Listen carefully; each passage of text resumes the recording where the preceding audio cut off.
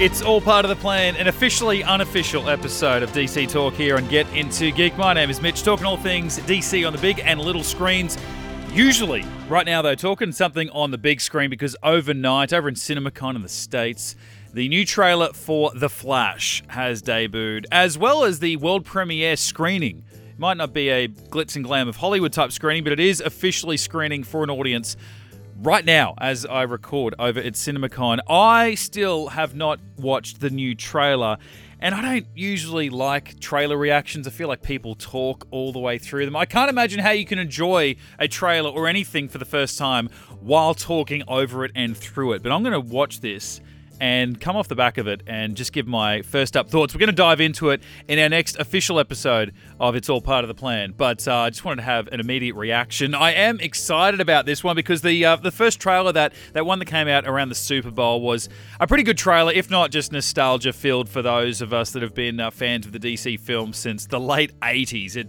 It's not quite as recent nostalgia as something like No Way Home was, even though they didn't reveal that in the trailer. That was such an epic moment during the film, watching that for the first time. So they're really selling it, they're pushing it, probably because Michael Keaton's Bruce Wayne Batman has a much bigger part to play in this film than what Tobey Maguire and Andrew Garfield did in No Way Home. Or at least we think so. Maybe DC is just purely using him as a marketing ploy. Not much to go on in that first trailer a couple of months ago, but here we are with the second trailer, the official trailer, number 2 of The Flash. Let's have a look now. I lost my parents. That pain made me who I am. I spent a lifetime trying to right the wrongs of the past. As if fighting crime would bring my parents back. You actually did it.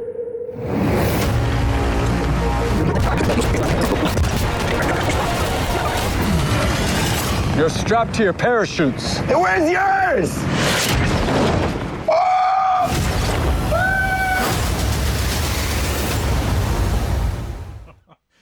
Oh, wow. That's a trailer. Holy shit.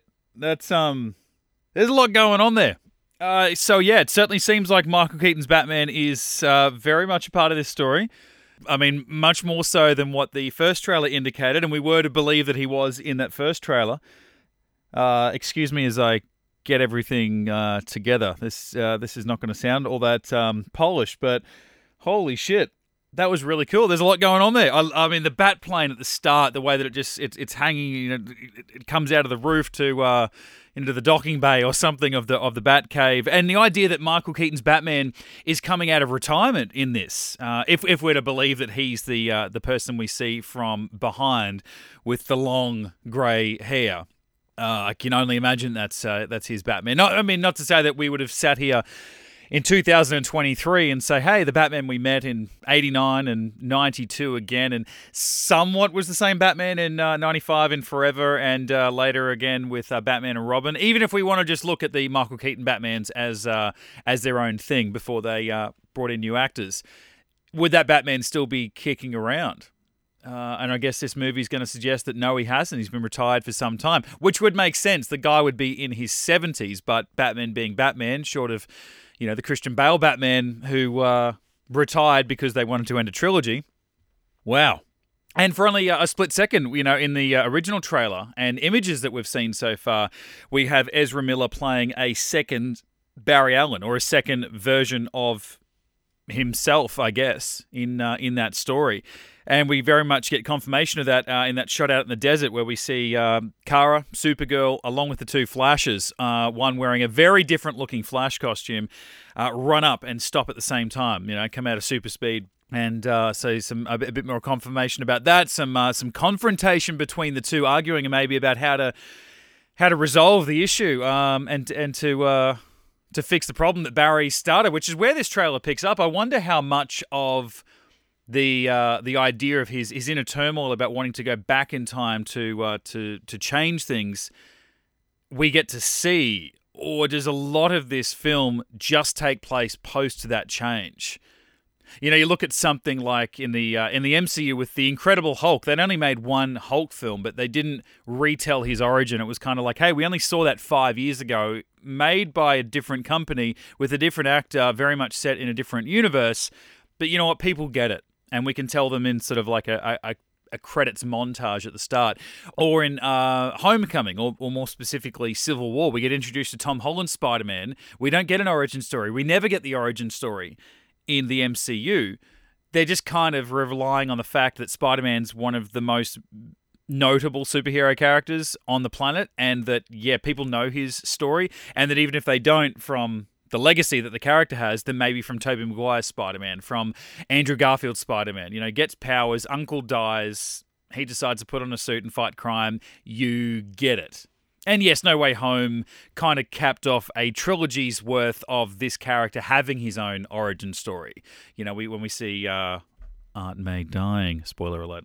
So I wonder whether in this, to some extent, they're going to rely on the fact that we've already seen Ezra Miller's Flash tell us things about his backstory, about getting the powers, about his parents not being around. We've seen him visit his father in jail. But I wonder how much they're going to rely on the knowledge that some fans, TV fans, would know about Barry Allen and his backstory and his motives because of the TV show that is very much still going.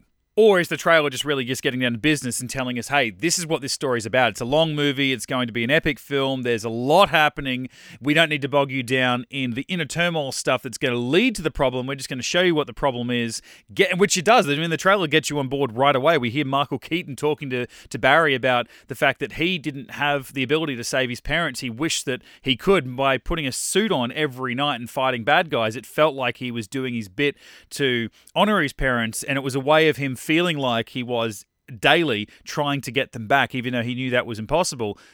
Bang, Michael Keaton's face is on screen. Hey, you actually did it to Barry. And it's like, what the hell? Like, we're already in this post-change, this Flashpoint world in the trailer. We see none of the beginning. Now, the way that they cut trailers, of course, I imagine that we're getting some flashes, no pun intended, of the pre-change story that the movie's going to give us. But we get it out of context here, so we can only take from this trailer that what we see is everything post that. How does Ben Affleck's Batman fit into the world of Michael Keaton's?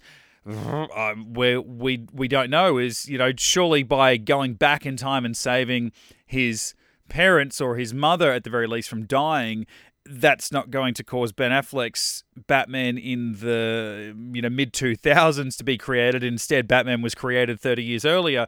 Is he crossing over into an entirely alternate reality, alternate universe?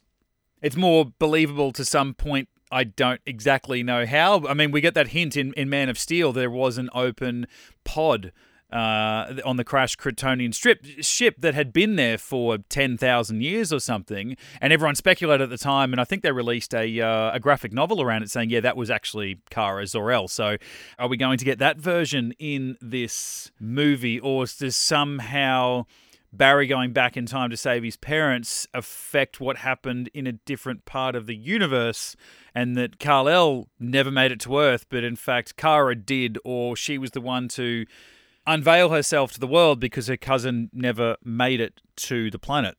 It's weird. In a post-Avengers Endgame and post-Spider-Man No Way Home world, we as these fans of these movies, these superhero genre, we kind of expect that everyone knows everything that's come before. And so when we see these nostalgia-filled fan-servicing moments or movies, that it's going to make sense to everybody that, you know, in the MCU, everybody that's ever been a part of anything connected to the MCU, they're a chance, if not definitely part of the end battle or part of that film. The extended TV universe, we saw Jarvis from the Agent Carter television series come and reprise that role in Avengers Endgame, one of the biggest films of all time. In Spider-Man No Way Home, the movie kind of relies on the fact that you already know that Willem Dafoe was the Green Goblin 2 Spider-Men ago and 20 years earlier. The same for Andrew Garfield. If you don't understand that Rhys Ifans played the guy who was the Lizard in the first of his films 10 years prior to that movie coming out, then those moments aren't going to hit you the same.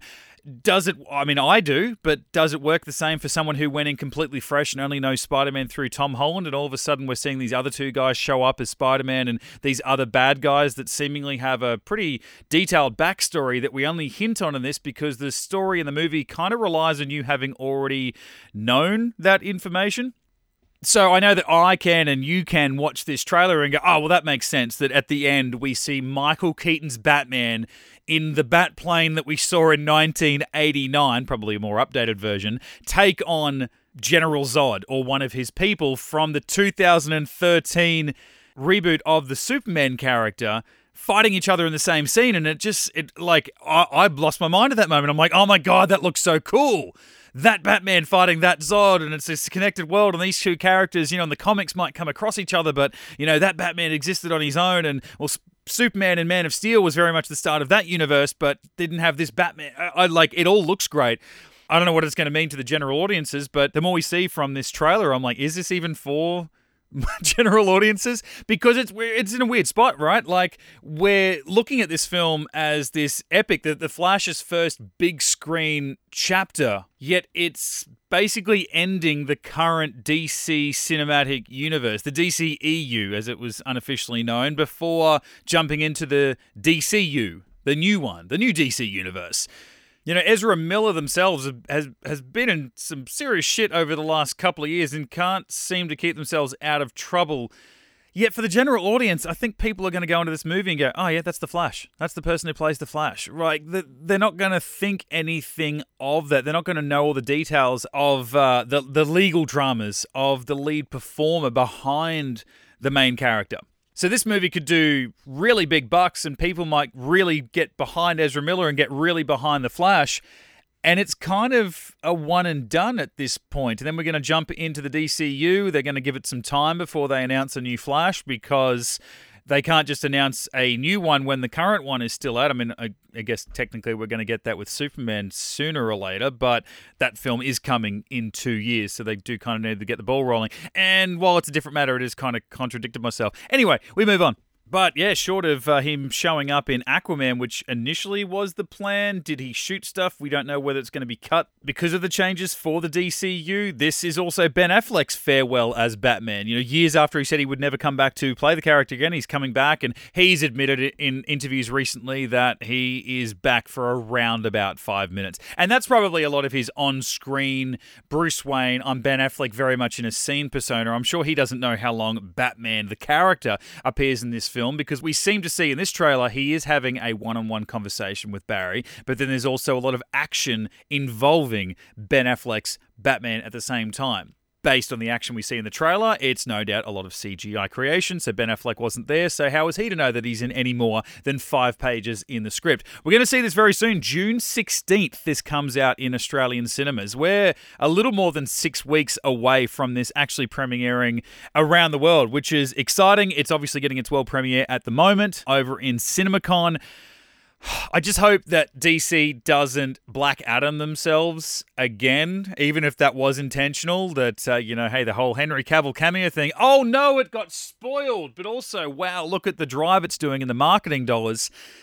I don't know necessarily what they would be spoiling for this film that would help drive it, considering they are very much forcing Michael Keaton down our throats, and hey, Ben Affleck's in this, and hey, General Zod's in this, and hey, there's a super character. You don't necessarily know her as Supergirl, but she seemingly is a woman, and she has the super symbol on her, and the symbol means hope, so hey, she's Supergirl until we find out otherwise. There's a lot going on in this trailer alone. Surely they don't need to be screening this film only for the purpose of hoping that someone, or intentionally, leaking this sort of information to get people to come and see it in mid-June. The fans online seem to absolutely love the first trailer a couple of months ago. I can only imagine people are going to go absolutely apeshit over this one. First watch, I prefer this trailer to the first one. I enjoyed the first one. I just didn't get the the massive oomph out of it that everyone else around the world seemingly did. So I really dug this one. We're going to probably dive into it a little bit more. I mean, I've been speaking for 15 minutes already about it. Here I was saying that it wasn't going to be a very big reaction, but that was an exciting trailer. I'm going to go back and watch it again, but we're going to talk about it